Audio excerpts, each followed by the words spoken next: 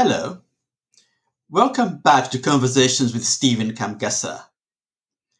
Today's guest is Mr. Milton Alimadi, a Ugandan-American author, journalist, professor, and publisher of Black Star News.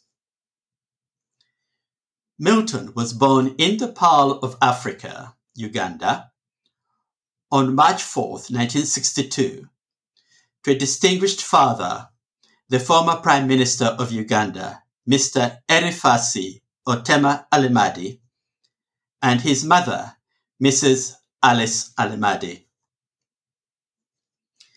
Milton Alimadi is an economics graduate from Syracuse University, from whence he joined the Graduate School of Journalism at Columbia University. His first job was as an intern at the Journal of Commerce, before working at the Wall Street Journal. He subsequently worked as a freelance journalist for the New York Times, where he wrote some significant articles, including, among others, Inventing Africa, a piece that drew attention to a trend of white reporters fabricating stories about Africa. In 1997, he co-founded a New York-based investigative newspaper, Black Star News. The highlight of his investigative career includes a piece criticizing Ugandan peacekeepers who were at the time seconded to the United Nations for acting as a proxy police force for the United States, and another piece highlighting the relief of Black Americans after Donald Trump was defeated in the 2020 United States presidential election. Milton is the author of a number of significant books critiquing the racial stereotypes white writers perpetrate when writing about Africa and the African peoples. His greatest work, by far, however, is his book, Manufacturing Hate: How Africa Was Demonized in Western Media. In addition to running his newspaper, Black Star News, Milton divides his time between teaching as an adjunct assistant professor at the Graduate School of Journalism at Columbia University and running a podcast, Kumbukeni, whose aim is, and I quote, decolonizing our minds. In this episode, we discuss the topic, how to decolonize Africa's toxic image. Mr. Alimadi, welcome. Thank you. Thank you so much for hosting me. My pleasure. Your book, Manufacturing Hate, is dedicated to the memory of your beloved sister, Barbara Alimadi, a human rights activist who died prematurely in 2020 at the tender age of 48 years old, and to your parents, Alice Alimadi and Otema Alimadi. Milton, please tell us something about your childhood with references to your sister, mother, and father. And how did your relationship with them influence the man you subsequently became? Okay, well, thank you for that question. It's interesting. Part of my earliest memory is actually coming to the United States in the 1960s. I was probably maybe around 4 or 5. At that time, my late father, Erifasi Otema Alimadi, had been appointed ambassador to the United States and to the United Nations and High Commissioner to Canada. So my schooling actually began in the United States. And an incident happened that, of course, as a child, I did not carry much meaning to. I believe I was in the first grade when my teacher, a white lady, brought me in front of the class. And normally when teachers call you in front of the class, you think you've done something wrong. but I don't recall that I'd done anything wrong. And my teacher informed the class that my father was an important chief in Africa, and that I got to play with elephants and lions. And even as a kid, I was, of course, stunned and puzzled. That was the first that I was being informed that I played with elephants and lions. And I looked up at the teacher with this look of puzzlement, I imagine, and shock. And she squeezed my shoulder very firmly. "Isn't that right, Milton?" And I nodded and I said, "Yes." And she claimed other things I did, I guess, in the African jungles. And I kept acquiescing to this lie. Of course, it was only many, many years later as an adult when I can put these kinds of incidents in perspective. And I realized that I had, at that moment, been acquiescing and participating in promoting this stereotype propaganda about Africa. That was one of my earliest memories in the United States and in my life, I guess.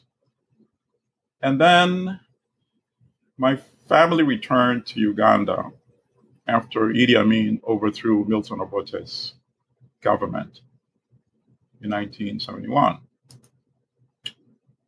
And we lived in Uganda for about a year. My father retired into commercial farming.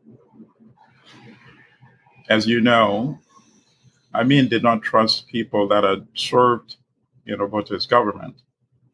So he had started eliminating them. And even as a boy of about 10 years old, I realized that things were really amiss when I would hear conversations, grown-ups in whispered conversations when somebody went missing, a family friend went missing. So even at a young age, I guess I was beginning to get a taste of politics and the type of politics that are sort of endemic to countries like Uganda.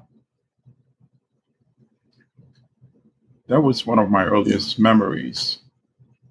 And then, of course, Idi Amin tried to have my father killed, and he escaped into exile to Tanzania.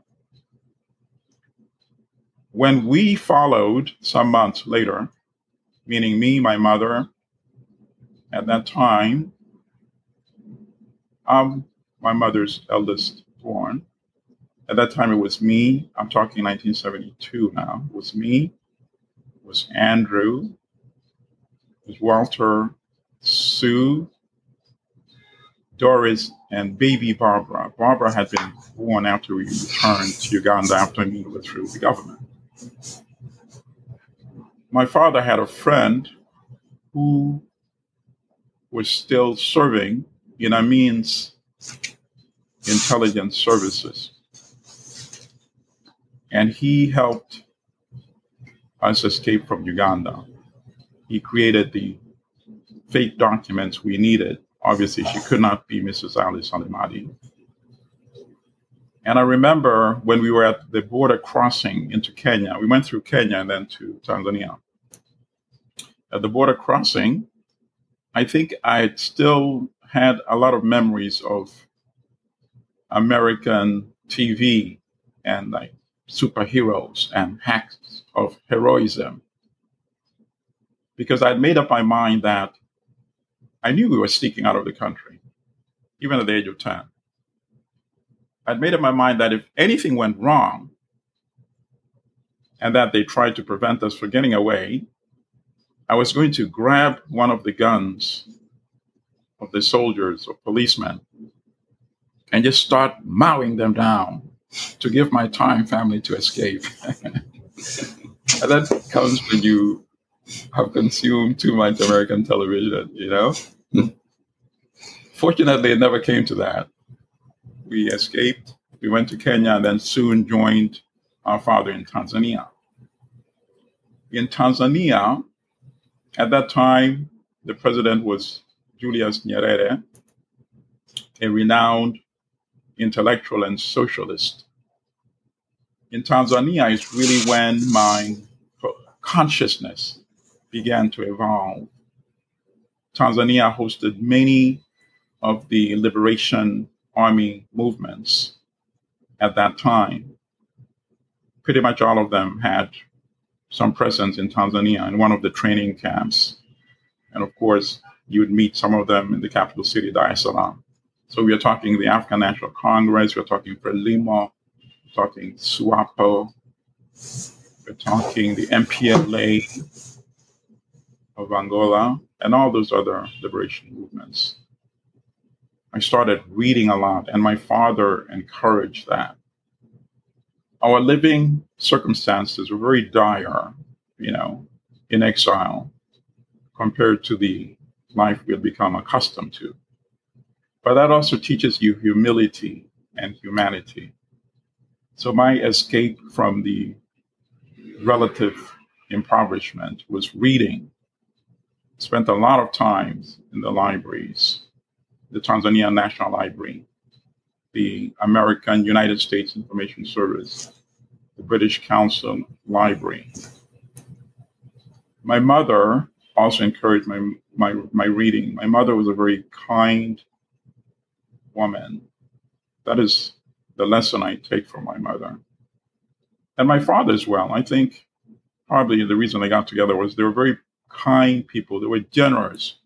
They would give their last shilling to the dismay of their children. They would give their last shilling to somebody in need. So I think that sense of kindness and compassion was instilled in me from that young, early age. And that sense of standing up for people that are facing injustice. And that, of course, is one of what my late sister, Barbara, was renowned for in Uganda. She would lead protests. One of the most prominent protests was when Ingrid Turinawe, a leading member of the FDC political party, was humiliated and violated when policemen literally tried to drag her out of her vehicle by her breast. So that ugly assault really inspired my sister to organize a protest of young ladies who went to the police station and demanded to see the police inspector general. At that time was General Kale Kayihura. And they did something which had not been done in those types of protests before. They literally took off their shirts and exposed their bras and said, "How dare you violate womanhood? How dare you violate somebody's mother?" And that protest really gained traction. And in fact, there's a video of it on YouTube that I believe has almost 5 million viewers now. I don't know the exact number, but the viewership is in the millions. And that really galvanized women in Uganda toward that type of protest, challenged the system. And the most interesting thing that she confided to me, because of course she led several other protests and she was arrested many times. She said, "This is the most remarkable thing that happened. As soldiers and police literally sometimes carried her and lifted her into these vehicles to whisk her away, they would say, 'Sister, we're with you. Keep it up. Keep it up.'" That to me was a very powerful revelation that on the one hand, you have these enforcers of the dictatorship in Uganda. I guess you can say, quote unquote, doing their job. At the same time, they also yearn for the kind of Uganda that my sister was struggling for. So you can imagine the profound sadness I felt and still feel today when my sister suddenly passed away. And that is one of the reasons why the book is dedicated to her. And of course, for my parents, for the kindness and the sense of, obligation to stand up for justice that they imparted. In your preface to Manufacturing Hate, you write, and I quote, "I wrote Manufacturing Hate, how Africa was demonized in Western media to fight stereotypical racist representations of Africans and people of African descent and the ignorance and cover-ups that go with them," end of quotations. Milton, please define for us what you mean by demonization of the African people in Western media. And suppose I were a white Englishman in Middle England, let's say Buckinghamshire, for argument's sake. Could you please give me a specific example of the demonization of the African people you speak of to help me understand clearly what you mean? Absolutely. In fact, I'll go to the tail end of the question and then tie it with the beginning of the question. If you are a white Englishman in Buckinghamshire, I imagine, and I hate to make this presumption, but I imagine I would not be wrong, that you would probably believe that you are somehow better than an African. Perhaps intellectually, maybe morally, maybe physically. It would be difficult for me to imagine that you would not think that way, that you would think otherwise. And that can be explained by the historical demonization of Africa and Africans and people of African descent. How did you acquire any knowledge that you have of an African or of Africa? What type of knowledge was that? Who taught you that? In what context were you taught that? It is atypical for the history of Africa to be taught in a holistic way, other than Africa and Africans representing the other relative to what is considered to be normal in the Western world. So it is hard to imagine that a European or somebody of European ancestry that does not go out of his way to learn more than what is typically taught in their curriculum, in their media, in all the narrative that they've encountered about Africa, that they would not succumb to the notion that Africans are the most inferior of the human family. And that goes to the history of demonization. It is tied in. It is something that had been conducted for centuries. It was part of the total narrative of engagement of what is now known as the Western world with Africa and other non-European societies, by the way. But of course, my work focuses on Africa. But of course, it has tangential relationship and bearing to other non-European societies too. And what was the context of that engagement? It was conquest. It was conquest during the era of enslavement.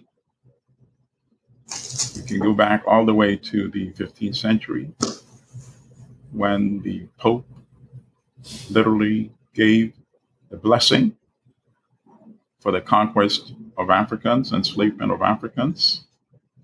And we are talking, this is supposed to be a Christian Pope And that was rationalization for enslaving other human beings. Because if they are elevated to the status of full human familyhood, how could you be enslaving them? So to eliminate that contradiction, that is when the narrative of white supremacy really began to be promoted to justify enslaving other human beings and exploiting them, essentially for profit, of course, to extort their surplus for the benefit of others. And that, of course, is how the divide that maintains today was historically constructed. Enslavement, then followed by colonization. You still needed the same narrative. Now, the allegation was that these are heathens. We're bringing Christianity and civilization to the so-called dark continent. And while the intensity of the demonization have diminished, they've not been eliminated because we still have a global exploitative system where surplus is extracted from the so-called lesser developed parts of the world, primarily Africa, today in the 21st century, exploiting the labor of people in Africa, exploiting their resources. And you can only do that when you have a diminished compassion, when you don't see them as equal to you as fellow human beings. When a European from the United Kingdom could not rationalize doing something like that to Europeans in France or Germany, and vice versa. But all of them collectively can sleep with themselves, sleep comfortably without losing much sleep, I guess is the best way I want to describe it, while doing that type of exploitation, focusing it on Africa and Africans, you see? So if I were to meet a European who has not been exposed to the other side of the narrative, which is what I attempt to provide in my book, Manufacturing Hate, having not been exposed to that narrative, I would be shocked if that European in the United Kingdom did not believe that he was indeed superior to an African in every meaningful sense of the word. And that is the legacy of centuries of demonization. Again, in your preface, you write, and I quote, Africans are still referred to as tribal peoples, with all the attendant negative perceptions that spring from the word, sometimes with deadly consequences. When Tutsi insurgents invaded ethnically volatile Rwanda from Uganda in 1990, and the war degenerated into genocidal killings in 1994, Western media referred to the conflict as tribal. In an infamous article published in its April 25, 1994 issue, Times Magazine conjured up images of cannibalism by claiming that tribal bloodlust was fueling the war. End of quotations. Milton, please tell the listener what is wrong with the word tribe when writing about Africa and African peoples. And are you seriously suggesting there is no such a thing as tribe in Africa? Very good. I will also start with the tail end of that question. We are all either tribal and tribesmen, or we are not. We must not reserve those terminologies to describe Africans. it has serious connotations with serious impacts. If something is described as tribal in Africa, Europeans have a certain type of understanding of what that means. If something is described, a conflict is described as a tribal war, to the European it means a war that makes no sense, a war involving no legitimate issues. It is a war that is just conforming to the African tendency to inherently want to engage in war. And that is why it was very dangerous for Time magazine, who went beyond tribal. It's a tribal bloodlust. Bloodlust. Just think about that word. And to the European mind, many European minds, that can only evoke the image of cannibalism. So now you have a conflict that is essentially tribal, plus it's being driven by bloodlust. You don't need to know anything more beyond that. There are no legitimate issues of power struggle, whether it be right or wrong. There are no legitimate issues of ethnic tension or segmentation. There's no legitimate issue of access to land and resources. So while the conflict could be comparable to some of the bloodshed we saw in the Balkans in the past, certainly that was not described as tribal or being driven by tribal bloodlust. There were issues that at least the combatants considered were legitimate, whether it was related to religion, to power, access to land, resources, to employment.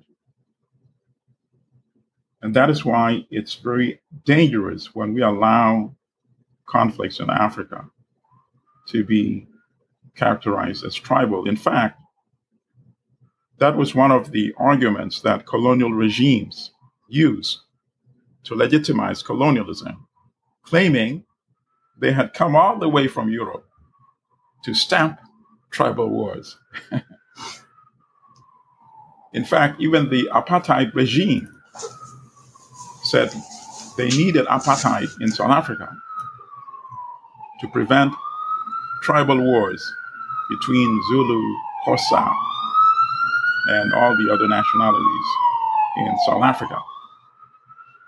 Even as late as the 1990s, after Nelson Mandela was released, when the apartheid regime was still fueling conflict, deliberately instigating conflict, arming elements of the Inkatha party to fight against members of the ANC and create that sense of a country that would collapse if apartheid came to an end and Africans took the mantle of state.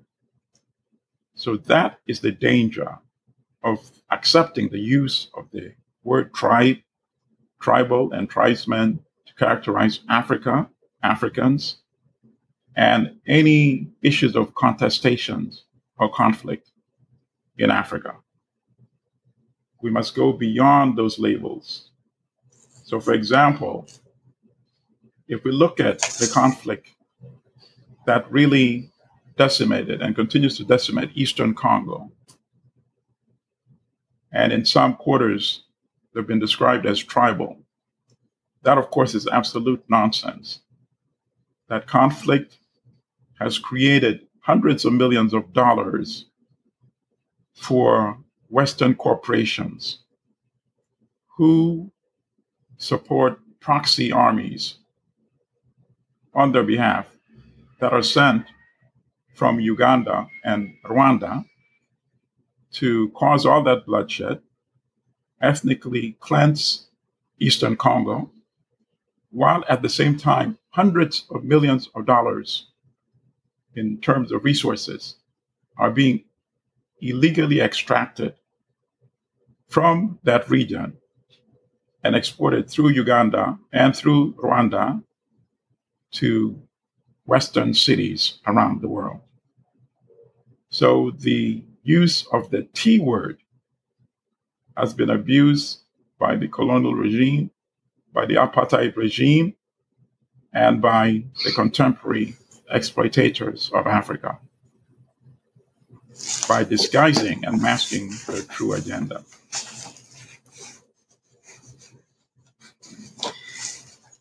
At page 29 of your book, you write, and I quote, Walter Rodney, the Guyanese historian and author of the classic book, How Europe Underdeveloped Africa, has argued that while historical racism can be traced to an earlier era, it was when the capitalist mode of production emerged, along with the advent of production on plantations in the 17th century, that racism became institutionalized as a factor of the production system, end of quotations.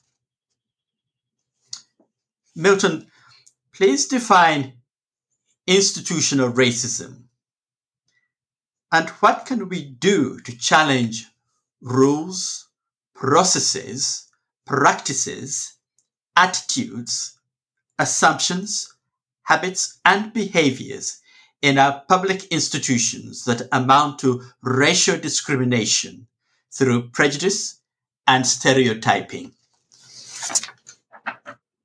Well, I think the best example of institutionalized racism was apartheid South Africa. Then, of course, we have the United States. But I think in South Africa, they made no pretense about it. Apartheid became official law in 1948, where the goods, the benefits that you enjoyed from society was directly based on your so-called race. And here for a second, I say so-called race because, as we know, historically, race is a social construct. And as Rodney points out in that excellent lecture that he gave at Columbia University, I believe it was in 1979, when he spoke about race and class in Guyanese politics, but it really applies to all societies.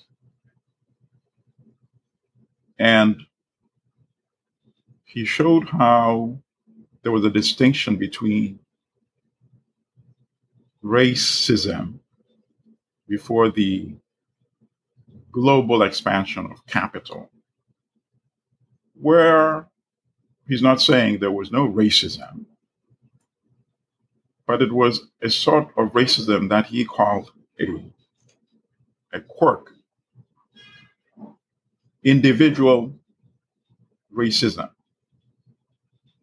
Obviously, in an ideal world, you don't want even that to exist. But you could survive under those circumstances.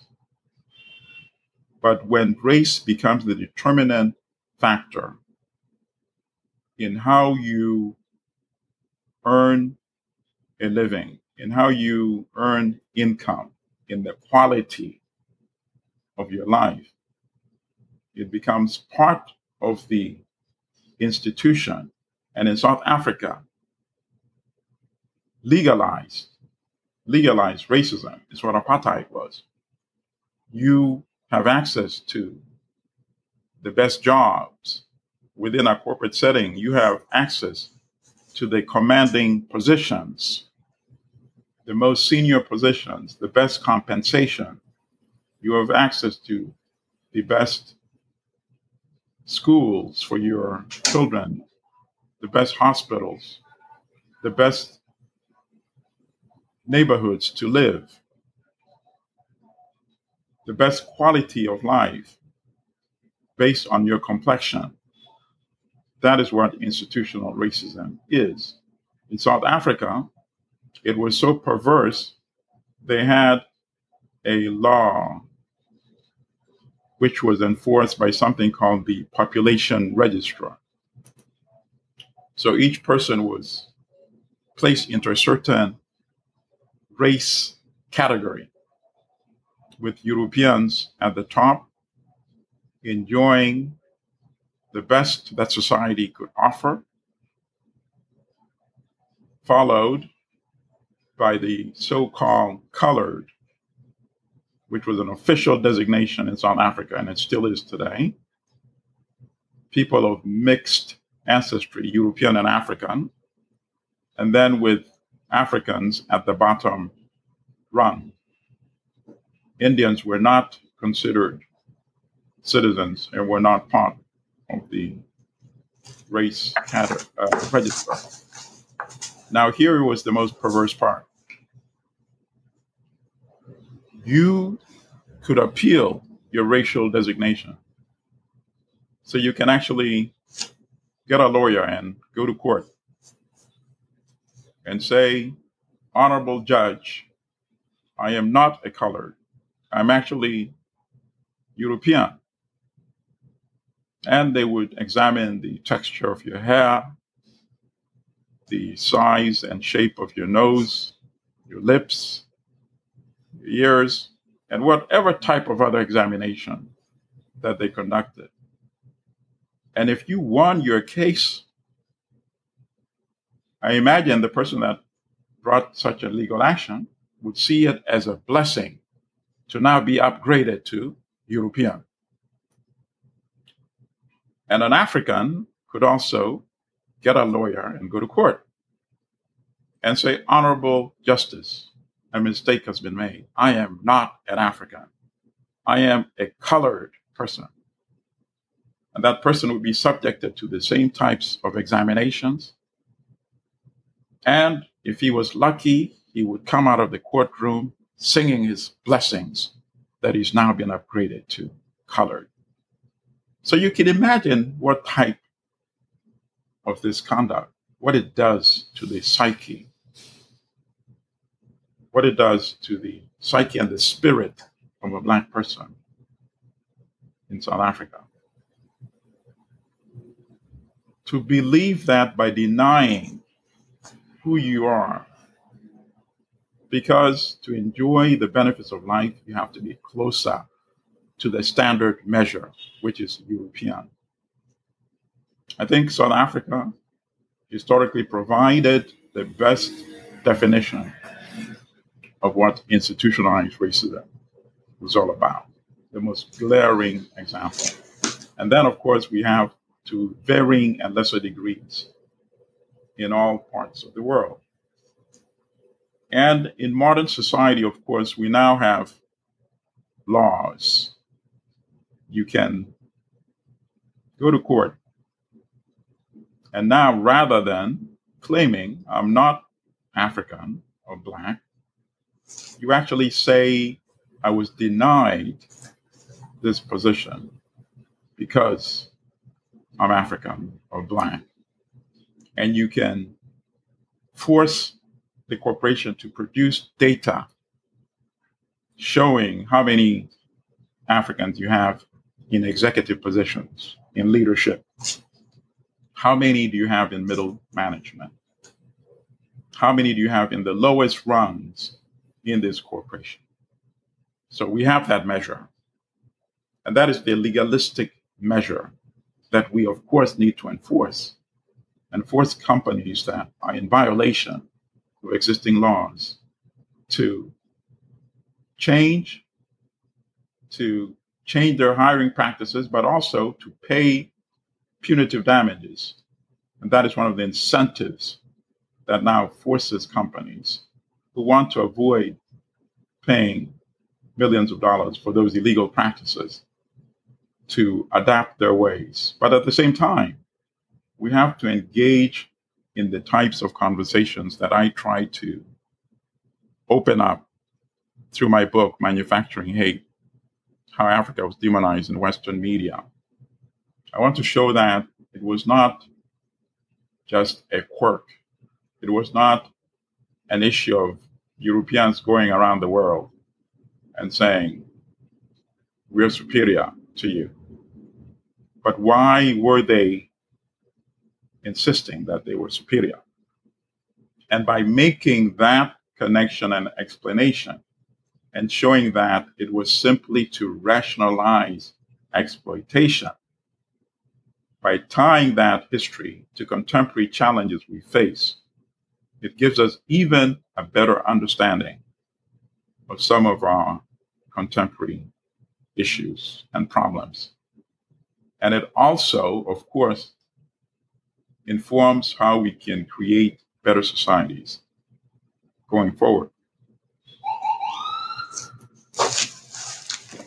Continuing with our theme of institutional racism, in chapter 4 of your book, you write, and I quote, "Earlier, on December 14th, 1934, hoping to forestall war, Ethiopia's Emperor Haile Selassie urged the League of Nations, the predecessor organization to the United Nations, to prevent Mussolini from ordering an invasion."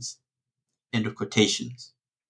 You continue elsewhere thus, and I quote, "Selassie was to make the bitter discovery that the collective world security did not apply to Ethiopians, or to borrow from the New York Times characterization, semi-civilized populations." End of quotations. Now, the recent history of the United Nations suggests that nothing has really changed. In 1994, we were treated to the United Nations' utter powerlessness to stop or intervene in the Rwanda genocide. We were also treated to a spectacle of the UN's seeming indifference in the First Congo War of 1996 to 1997, and again in 1998 to 1999. In both wars, millions of Africans perished. Moreover, the United Nations was astonishingly silent throughout the 20-year-long war in northern Uganda, in which countless lives were lost. Milton, what is it about Africa and her peoples that makes the collective world utterly indifferent to the great suffering of the Black African people? I think the short answer to that is the intensity of the historical demonization. It has been so profound and so intense and has lasted so long without adequate challenge in our contemporary times. China and Chinese, India and Indians were subjected to that type of demonization too, but not as intense as what Africans have been subjected to historically. They were never enslaved en masse in the southern plantations of the United States for centuries, from one generation to the other. But they were also demonized in the process of expansion of global capital and conquest and domination. I had a friend, the late Les Payne, whom I considered a mentor, a great journalist, won the Pulitzer Prize, which is considered one of the top honors in American journalism. And his book, which came out posthumously, was finished by his daughter Tamara Payne called The Dead Are Rising, The Life of Malcolm X. It's his book.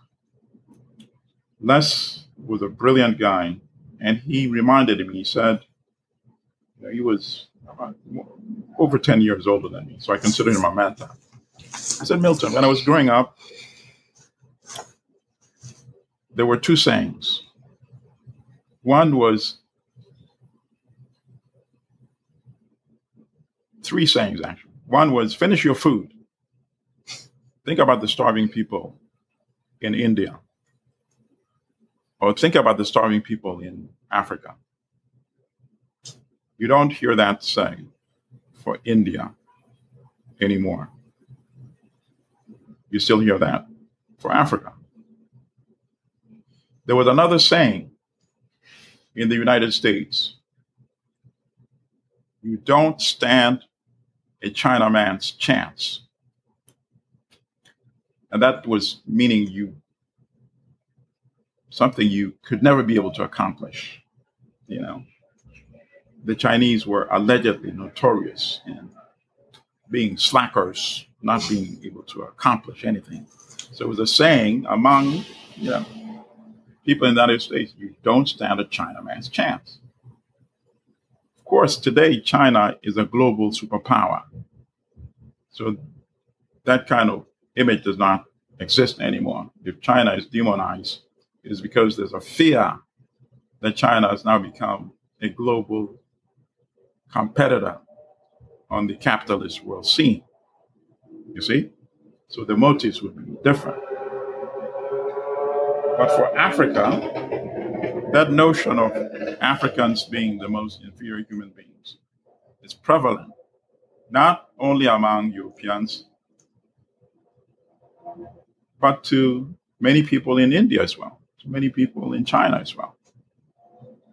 So that is an important distinction that I wanted to make. But let me walk back a little bit to parts of the question. I just wanted to present that broader context, beginning with Mussolini. Mussolini's invasion of Ethiopia. Basically, the fascist leader of Italy, Benito Mussolini, wanted to avenge the Italian defeat at the hands of Empress Taitu and Emperor Menelik at the Battle of Adwa on March 1, 1896, when an invading imperial Italian army defeated by an African army. And as a result, Ethiopia was the only African country not to be conquered during the colonial conquest of Africa in the last 2 decades of the 19th century. So that was really humiliating to Europeans and to Italians in particular. And they always wanted to get revenge. So that was their revenge, that invasion. Ethiopia was, of course, the only African country, I believe Liberia as well, the African countries that were members of the League of Nations, which, of course, was supposed to prevent the kind of Holocaust of the previous wars, including World War I, to be repeated. So the Emperor Selassie made an appeal to other members, fellow members, as he said, of the League of Nations. But they all turned deaf ears to his plea and did nothing as Mussolini invaded. A very vicious invasion, which I think there is still a case for compensation, even up today in the 21st century. When the Italians used mustard gas massively, killing tens of thousands of Ethiopian soldiers and civilians. And that is what I meant when I said Selassie found out that there was international law for Europeans and a whole different system altogether for an African nation or empire, such as Ethiopia. And then, of course, you're absolutely right that in our contemporary era, we're seeing the same indifference. Rwanda, rather than sending more of an intervention force to stop the genocide of 1994, international troops were withdrawn. And one of course, the reasoning behind it was that American President Clinton at the time did not believe that an intervention force could make a significant difference, because he too believed this was a tribal conflict that is beyond the comprehension of sane people. And those are my words, of course, sane people. And for that reason, there was no intervention. The same thing with the wars of Holocaust proportions in the Congo. The same thing with the decimation that occurred in the northern part of Uganda for more than 20 years, even though Jan Egeland, who was the Undersecretary General for Humanitarian Affairs, went there, and he said, he went to the northern part of Uganda and said this was the world's most ignored catastrophe at that time. His organization, an organization of which he was a senior official, did nothing about that. And today, ironically, conflict continues in Eastern Congo, where the UN has one of its largest so-called peacekeeping forces, more than 15,000, essentially just standing there and doing nothing. I believe that we need to do multiple things. Number one, we have to force non-Africans to keep re-evaluating their notion of understanding and perception of who Africans are as a people. Do they remain the other? And why is that? That's number one. Number two, and this is where the terminology such as tribe and tribal comes into play. We have to insist that we just don't dismiss conflicts in African settings as tribal. We examine some of the legitimate issues that are involved in these conflicts. Is it monopolization of power by the state to the neglect and detriment of other regions within the same country? Are there issues of colonial drawn borders that separate African families with large parts of the family on the other side of the border in another African state? And of course, those are issues, many of those issues are issues that we as Africans need to address ourselves. I'm happy to see many of the conversations on social media by young people now focusing on issues such as a borderless Africa, so that some of the visions articulated by people like Kwame Nkrumah in the 1960s, when they formed the Organization of African Unity and had a vision of a United States of Africa. So I'm pleased to see that young people are reviving that conversation in such a massive way. So there's a role that we as Africans on the ground need to play.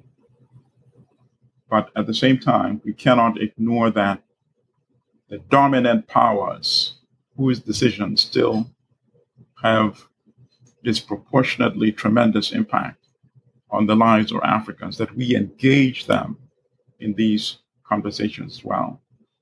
We make it very difficult for them to dismiss Africa's challenges as something that is, as if it's something that is unique to Africa, as if other countries and regions have not gone through those types of historical evolutions.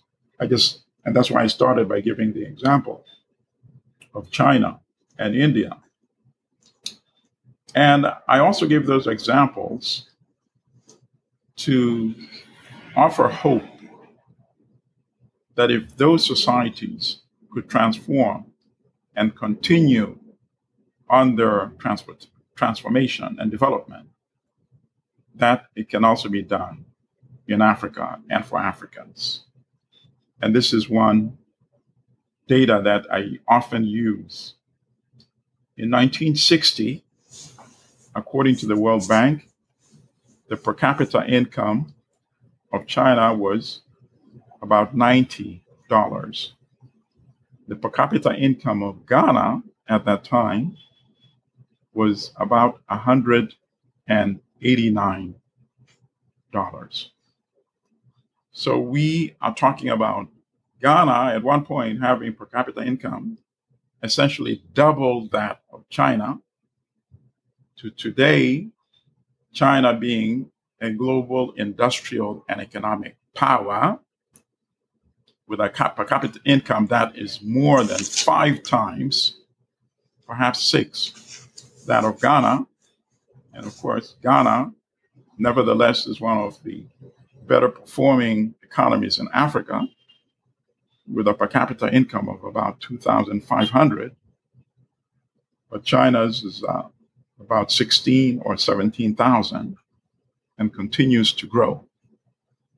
So if China could do it by taking command of its resources and using its resources to build up China's economy, there's hope that at some point, if Africans take control of their resources to build wealth and prosperity in Africa, that the narrative and perception of Africa in the outside world will also begin to change. The title of our podcast is How to Decolonize Africa's Toxic Image. Now, you dedicate chapter 14 of your book to Africa and the Black inferiority complex. And at page 107, you share an anecdote about a noted historian, Professor Molefi Kete Asante, who, in a review of Out of Africa, A Black Man Confronts Africa, made the following comment, and I quote, "A sad testimony of an individual who is caught in a spiral of psychic pain produced by what Franz Fanon and Robert C. Smith calls internal inferiorization. Richbag sees Africans as his enemies, and this is the beginning of his problem. From this vantage point, there is nothing good that can be said about Africa or Africans." End of quotations. Milton, what is the root cause of this inferiority complex you speak of? And what can we do to change this reality? Well, it is, of course, the narrative that accompanied the global subjugation of non-European societies historically. There's a very interesting book that I highly recommend, Capitalism and Slavery, by the late Eric Williams. who was also the first prime minister of Trinidad. It's so interesting that many people are not aware that it was not always racist demonization that was used to rationalize exploitation. So, for example, in the earliest era, so-called riffraff or beggars could be snatched off the streets in London and ferried off to work on the plantations in the Caribbean. Some were literally bought from jailers. People who had been incarcerated were kidnapped and taken to those parts of the world. It was at a later stage that racism was used to justify subjecting Africans to conditions which at one point Europeans were subjecting other Europeans. And Eric Williams makes this distinction, Rodney makes this distinction in his work to get us to think about the importance of the common human family, and that it was not always Africans that were subjected to those kinds of exploitations. And that while race and racism has been made such a critical part of the narrative, it is at the same time very superficial, and it could have been something else. And at one point, it was indeed something else. So that gives us hope that race and racism may not necessarily be a permanent position. So I wanted to bring that out first. However, this in no way diminishes the impact of race and racism. So, for example, we've discussed the situation of apartheid, South Africa, and some of its impact on Africans who wanted to be designated as colored, and colored who wanted to be designated as European. And in a country like the United States, a person like Keith Richburg, who was of African ancestry in Africa, he would be pointed out as a fellow African. His heritage is Caribbean. But his mindset was very reactionary, very colonized. To him, it was a lifetime attempt to run away from his Africanness. And I just bring this up to put his mindset in a broader context. In his own book, he described how when he was a kid, his own father would tell him not to play with the so-called N-word. And I can't use the word itself, but people understand what the N-word means. So don't play with those children who are N-word. Look at their homes. Their lawns are not properly kept. Their hair not properly trimmed or combed. Unlike us, we are not the N-word people. And when he used to go with his brother to watch to the film theater, and then when they were showing trailers, I guess back in the day they showed those types of trailers, so they would show the British soldiers fighting Zulu tribesmen, and him and his brother would take turns playing the role. So one would play the role of the British soldiers, and the other would have to take the role of Zulu tribesman. And he said how the person who was designated the role of the Zulu tribesman would sit there sulking and sullen and demoralized, but also hopeful because knowing that they would soon be playing the role of the British soldiers. So that was their own way and his own way of escaping from his Africanness into Europeanness or whiteness. So Molefi Asante, Professor Asante, is criticizing one particular passage from the book written by Keith Richburg, who had been a reporter and later on became an editor at the Washington Post, which of course is one of the premier newspapers in the United States. And Richburg recalled how he had covered the Rwanda genocide. And there's a part where he describes how he felt as he saw the bodies floating on the Akagera River. And he said to himself, "Oh, there, but for the grace of God, go I." Had his family not been kidnapped and taken into slavery, he would be one of those victims. So he thanks the day that his family was taken into slavery.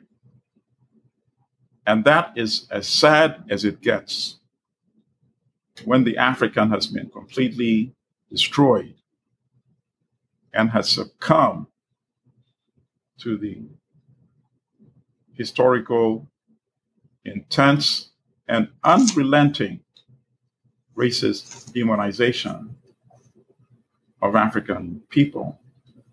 And this is also an issue that Steve Biko, the late Steve Biko, dealt with superbly in his book, I Write What I Like. He talks about Black consciousness. And there's a chapter called We Blacks, and he talks about the impact of historical demonization, which has forced many Africans to surrender and to give up, saying we can't resist them. They are indeed superior. We are indeed inferior.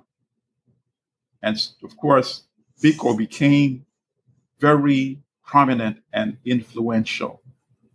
When he broke that code, he said no. And in one of his passages, he puts it very brilliantly when he says the most potent weapon in the hands of the oppressor is the mind of the oppressed.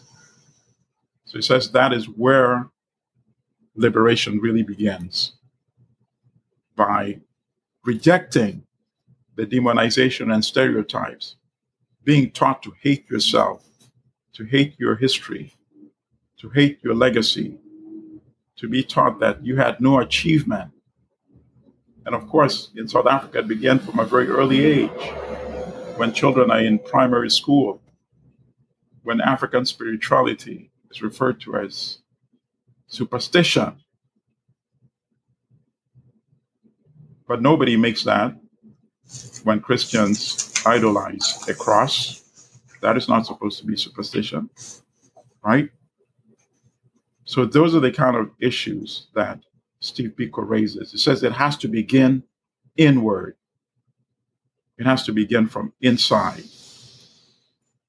There's a passage that I like from Biko's book, where he says the first step, therefore, is to make the Black man come to himself, to pump Black life into his empty shell, to infuse him with pride and dignity, to remind him of his complicity in the crime of allowing himself to be misused, and therefore testing evil to reign supreme in the country of his birth. And that is how he defines Black consciousness. I think Keith Richburg, hopefully in his lifetime, will embrace Black consciousness. And I would also like to think that manufacturing hate is not just intended to lift Black consciousness or infuse Black consciousness. I see it as something that can also liberate European mindsets that still harbor the racist notion of Africans as the other.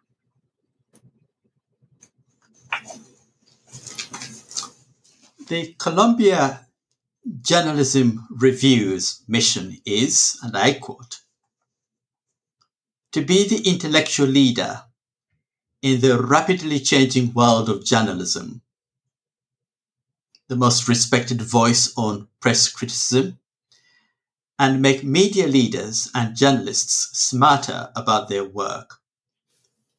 Through its first-hand analysis and deep reporting, CJR is an essential venue, not just for journalists, but also for the thousands of professionals in communications, technology, academia, and other fields reliant on solid media industry knowledge.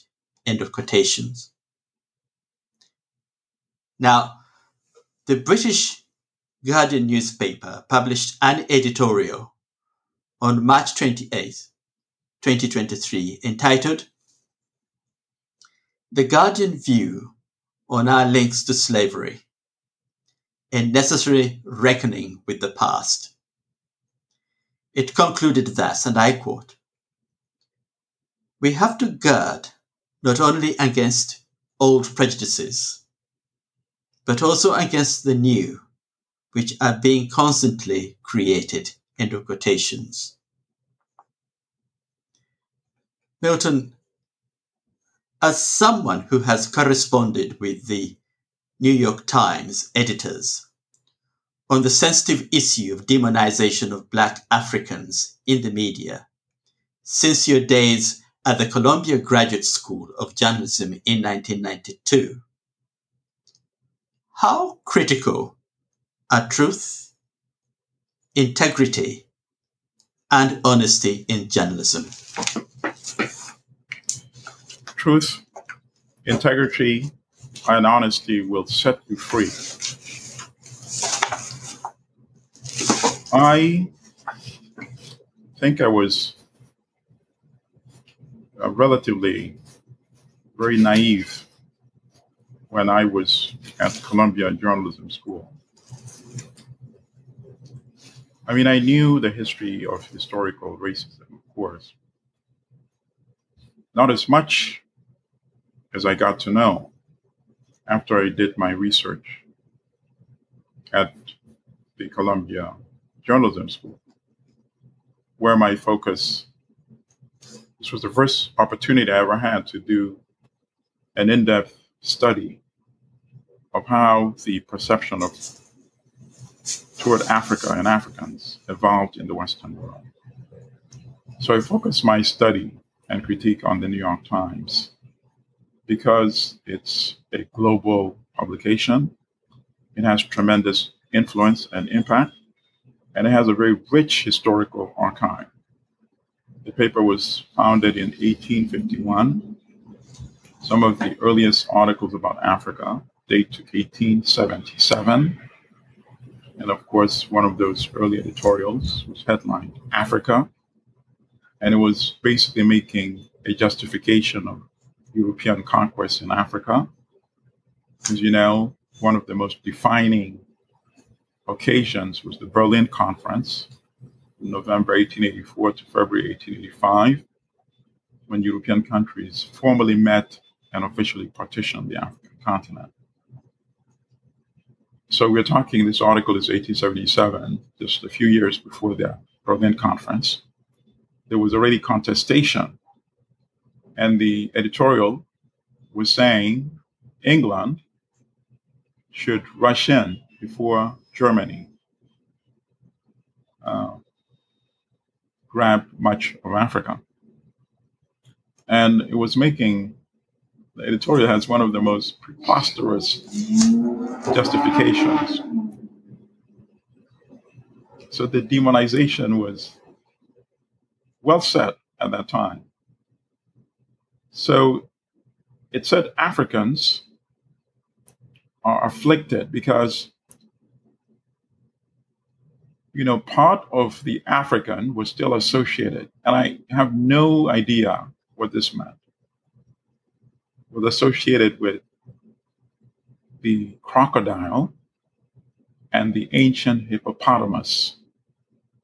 But at the same time, they had elements of human sensibilities as well. And therefore, they were so afflicted because part of them animal and part of them human being. And the best cure, and I'm paraphrasing here, the best cure for this would be European civilization and conquest. So this is part of the earliest types of demonization in the New York Times. And then I studied that through the decades. I brought it to the era of colonial rule. I brought it to the era of decolonization and up to the struggle against apartheid in the 1980s, because I'm doing this master's paper in the early 1990s now. But then I went one step further. I wanted to interview some of the former Times reporters who were sent to Africa and the editors who had been here in New York. Eventually, I did get to interview some of them, but I also was fortunate to have had access to the New York Times archives. And I dug up some very ugly correspondence exchange between reporters sent to Africa and editors here in New York. And I used part of that, narrative for my paper. One particular reporter, famous reporter, his name was Homer Bigart, Bigart. Many people that have read my work now refer to him as Homer Bigot. He wrote a letter to his editor because they sent him to cover Uhuru, decolonization in Africa. So he wrote a letter from Ghana to his editor in New York.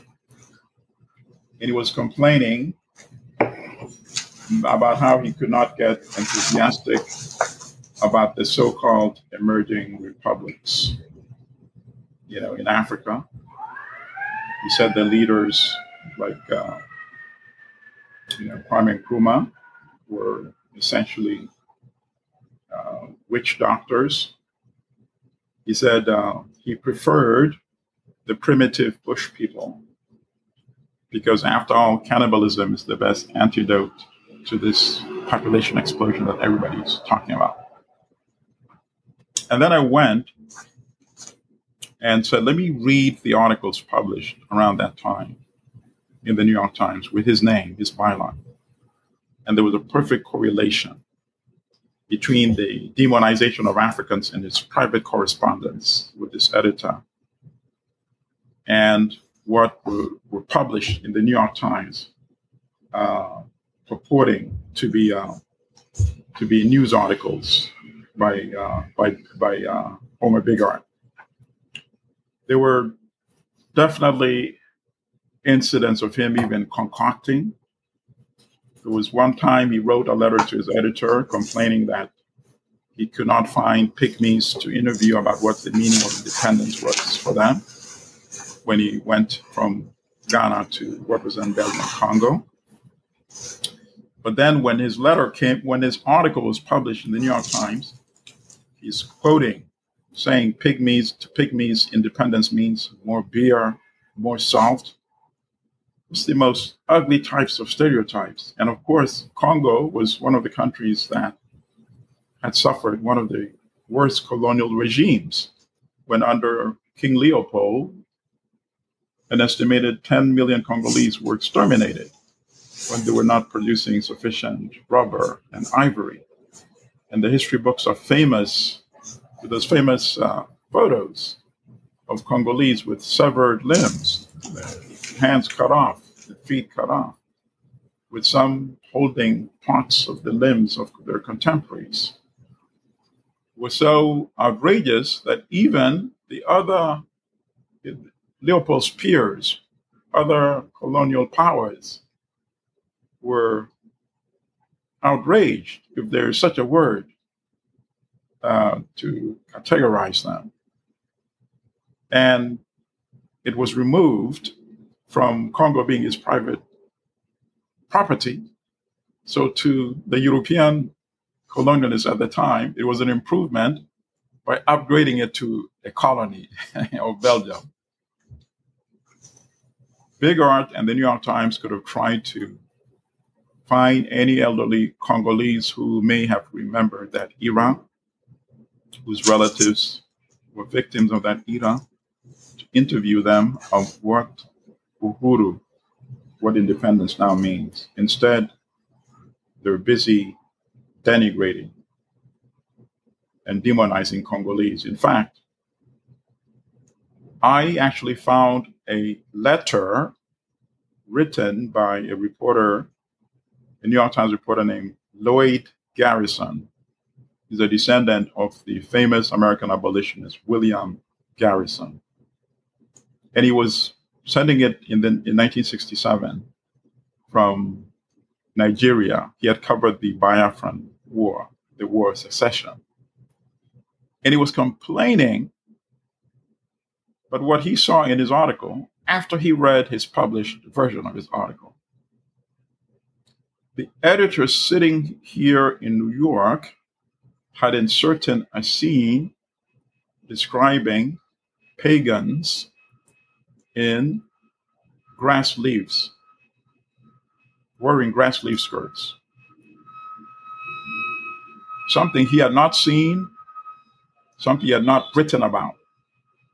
But his editor sitting in New York felt his article was not sufficiently African enough and took it upon themselves. You know, in today's era, they would call it fake news, right? They simply concocted out of thin air what in their minds would conform to an African setting and inserted it in that article. So eventually I finished my master's paper. I was honored when the paper won one of the awards that are given out to students at the end of the academic year. It's called the James Wechsler Prize. And then Columbia Journalism Review invited me to submit it for publication. And I felt honored for a second time that this research is bearing fruit. Now more people will get to know about the historical demonization in Africa and its consequences. So the review is widely respected in the world of journalism and beyond. And then I saw an issue of the review come out without my article. Okay. The second issue came out without my article. And then I was wondering what is going on. I'm about to graduate. I would like to see it published before I graduate. So I contacted the review's editor. His name was Michael Voigt, by phone. And I said, what's going on with my article? And he said, oh, it's not going to be published. I said, really? When were you going to tell me this? I said, never mind. What is the reason? He says, well, 2 editors voted in support of publishing it. 2 voted in opposition, and the executive editor, it was Suzanne Levine, voted the decisive negative vote. I said, and what was the opposition? What was the reason for the opposition? Said there's a feeling that these things happened a long time ago. Like, really? How can you write about history without going back a long time ago? I said, never mind. I would like to have my article returned. He said, why? It was the most perplexing question. I said, what do you mean, why? It's my article, and you've just informed me it is no longer going to be published. So that is why I would like it back. He said, but it's not the same as what you gave us. I said, that's precisely why I must have it back. And I physically went to his office and I retrieved my article.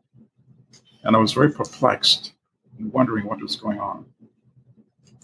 And I walked out of his office, even before I entered the elevator.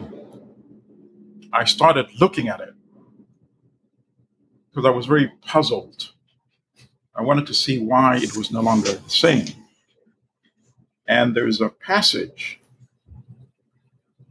in that version, their version of my article, which means they had actually had a serious debate. And at one time, we're actually about to publish it.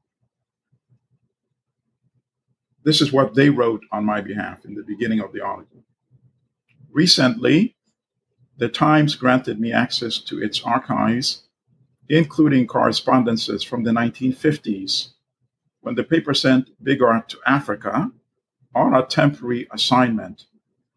After studying the archival material, I interviewed several present and former Times reporters.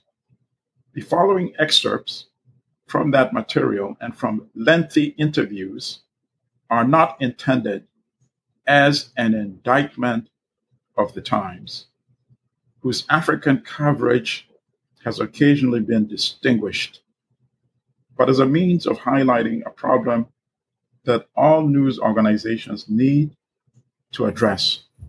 End quote. This, to me, was clear proof that there was fear as to how the New York Times would react to the publication of my master's paper. Of course, I was very disappointed. I was beginning to learn how the real world operates. First, I had to get beyond the shock that Columbia Journalism Review, whose stated duty was to be the sort of arbiter in journalism, would, number one, censor itself, and then number two, decide not to even publish the article itself. In other words, they were ceding their stated obligation and role and function. What was their function then? So I decided to do them a favor. I wrote to the publisher of the New York Times, Arthur Ox Salzberger, and I said a bitter gripe, end quote, had lodged in my chest as the result of the CJR's journalistic betrayal because of the editor's fears of the Times. I had been made to feel as if I had committed a crime, when in fact, I had gone into the paper's archives and discovered evidence of culpability by Times editors and reporters in perpetuating racist stereotyping of Africans. The managing editor at the time, Joseph Lelyveld, wrote to me and acknowledged that I had uncovered crude and ugly material. We're talking 1992. I proposed that I write an op-ed, an editorial, outlining what I had done, how the Times has traveled since that early era, where it was at that time, 1992, possible lessons from that past for the present and the future. That proposal was not accepted because I never got a response. Of course, I continued the research over the years, and ultimately I was able to find a publisher for Manufacturing Hate, how Africa was demonized in Western media. Now let's go back to the Guardian's editorial of March 28, 2023. Of course, it is welcome. At a time when we are re-examining the histories and narratives that have led us to where we are today, that is very important and critical and needs to happen. And I find the problem is that you have a major publication like the New York Times still preferring to bury its head in the sand, which of course is very hypocritical, particularly given the fact that in December 2020, the New York Times had a long article about the Kansas City Star, which had just apologized for its historical demonization for Black citizens of Kansas. So I approached the Times once again. You're talking the first engagement being 1992. Now you're talking 2022, 2023. And I wrote to the current publisher, who is a grandson, I believe, of the publisher whom I wrote to in 92. Salzberger, A.G. Salzberger, he goes by initials. And I said, now that the Times has written an article about the Kansas City Star's apology for its historical demonization of African descendants in Kansas, isn't it time for the New York Times to also own up to its own history and its historical demonization of Africa that I covered in my paper that I first shared with the Times decades ago, and now I share with you once again in the form of a book? I have received no response, and it's been over a year now since I wrote. In fact, I wrote twice. The first time was when the book came out. My book came out in 2021. I have a friend who actually writes reviews for the New York Times, and he gave me the name of an editor and said, I'm very confident that editor will have this book reviewed. So when the book initially had just come out, I sent it to that book editor. And I personally was not shocked when I got no response from that book editor. And again, I was not shocked when I did not hear later after I wrote to the publisher. They keep locking themselves in a very difficult situation. You cannot write about other people having conversations of re-examining the past narratives and its impact today without owning up to your own. That is highly hypocritical. I think it's a position that is not sustainable. I think eventually enough people will know about the material that I have dug up and will start asking the New York Times to explain why is it that, having had knowledge of this material from 1992, you've not been bold enough to own up to it. While you yourself write articles about statues being physically pulled down of people who were once celebrated, and somehow the fact that there were enslavers at a certain era could be ignored, but cannot be avoided now or pretended away in contemporary conversations.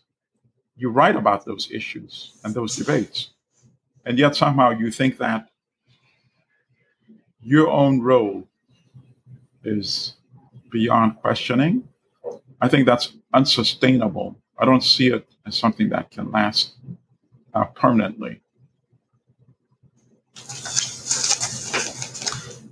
Milton, what is the most important lesson you've learned in your life? I think I've learned that many of the alleged differences that divide us, divide the world, divide nations, divide people, divide so-called nationalities, races, religions, much of that have been social constructs. And that is actually why I deliberately chose the title Manufacturing Hate as the main title, and then the subtitle being How Africa Was Demonized in Western Media. But you could take manufacturing hate for many, many other aspects of human relations, whether it's involving families, whether it's involving different countries, whether it's involving nationalities, religions, And I think once we teach enough people that a lot of the differences that we take so seriously are actually very superficial. One of my favorite lectures is actually Race and Class in Guyanese Politics. Highly recommended. I think it's on YouTube. And that's a lecture that Walter Rodney gave at Columbia University. And he shows how the British colonial planter class, the ruling elite, was able to, after slavery was abolished in Guyana, the bulk of the slave labor had been provided by Africans, African descendants. And now the planter class needed labor. You can't compel the formerly enslaved to now work. So what did they do? They went to the subcontinent of India, brought ethnic Indians. And Rodney explains how within a short time, they were casting racial abuses at each other. And he says, how could they, without even enough time for any incidents to manifest itself that would justify those types of hostility? And he says it was essentially manipulated. It was manufactured by the British planter ruling class. Because so long as Indians and Africans were busy fighting between themselves, they did not have time or even the concept of realizing that, wait, we are the ones who are being exploited. If we came together and made common demands together, we would yield benefits, we extract concessions from the ruling class that would benefit us collectively. But the notion of race is so powerful and so emotional that it blinds so many people on things that unite them more than the things that divide them. The N word, for example, is very charged and emotional. That it still exists up today in the United States. And to use an example of what Rodney uses in Guyana, and of course, Rodney was a member of the Working Family Alliance Party, which was a party that was trying to bring Africans and Indians together in Guyana. To use that same analysis to the United States, I remember when President Obama managed to get through after a lot of hard political work, so-called Obamacare, right? Healthcare, widely available healthcare, affordable for the first time in the United States. Many Americans of European ancestry in the South, where racism was much more intense at a certain level than in the North, were rejecting Obamacare. Want nothing to do with something that had been created by this black man, even though they have no healthcare coverage. Just think about how insane that is. That's the kind of insanity that Rodney was pointing out in Guyana. And in that same lecture, Rodney says in a number of African countries, that same kind of dynamics.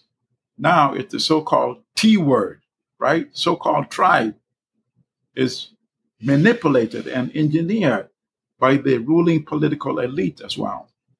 And he was giving the example of Kenya and Kenyatta, playing the T card so that the working people in Kenya could not raise questions that, wait a minute, we thought some things were supposed to change after the end of European colonial rule. Why are you, Mr. African President, Kenyatta, grabbing all this land for yourself and your family? But he was able to divert conversation from those types of questions by engaging in manufactured ethnic or so-called tribal hostilities. So I think I could say the most critical thing I've learned is how to analyze and how to avoid succumbing to superficial issues. I think the more people that learn that, the better chance we have to create a much, much better world.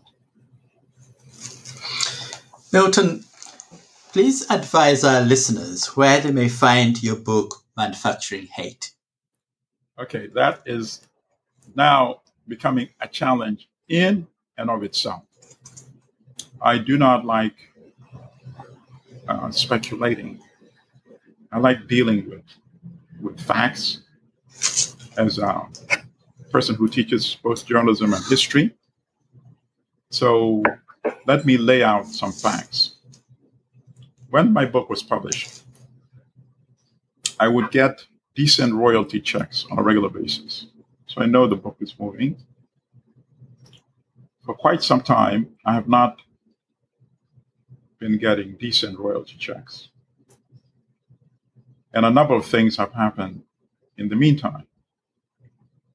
I have had people contact me who say they have ordered the book via Amazon and they've been waiting a very long time and not getting it, even ordering it from the publisher and not getting it in a timely way. And that raises the question, why would the publisher of a book that people are demanding for not making it widely available? I do not have the answer to that yet. Of course, it now opens the questions to a number of speculation, But those are still the only ways of getting the book. Until at some stage, I make a determination that maybe it is better for me to reacquire the copyrights and then explore how to make the book much more readily available. The people that have been able to order it and to get the book, I think, have benefited tremendously by, for the first time, realizing how major publications like the New York Times was engaged in actively, actually, even to the extent of concocting a certain perception toward Africans. So for the time being, those are the only ways of getting the book, right? Ordering it through Amazon or ordering it through the publisher, Kendall Hunt Publishing Company. Here's another fact. Many journalists and many writers want to have a good relationship with the New York Times because of its impact. They would like to have their work published in the New York Times, or they would like to have their book reviewed in the New York Times. They would like to be quoted in the New York Times.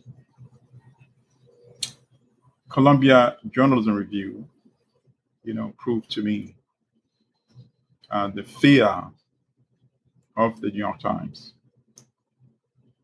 I can imagine that if that fear of the New York Times was not that pervasive, my book would be much more widely available. I think I'm confident enough to put it that way. People in Europe have been able to order the book much more efficiently and readily, and to receive it much more quicker than people that are trying to get the book here in the United States. So that's another fact that I can reveal. I think that's the best sort of answers that I can provide in response to that last question. Mr. Alimadi, thank you very much indeed for sharing with us your expertise. You are a star. Thank you. Thank you so much. I'm honored. This podcast was brought to you by the Kamgasa Challenge. The next episode is entitled The Unexpected Butterfly Effect of a Great Teacher. An interview with Mr. Robert Pacilio, an award-winning retired public school teacher in the USA and a writer. It will go live on October 9th, 2023. A special thank you to Professor Ami Omara Otonu, former UNESCO Chair in Human Rights. His kind contribution has made this podcast possible. Thank you very much indeed for taking the time to listen to this podcast. Until next time, goodbye.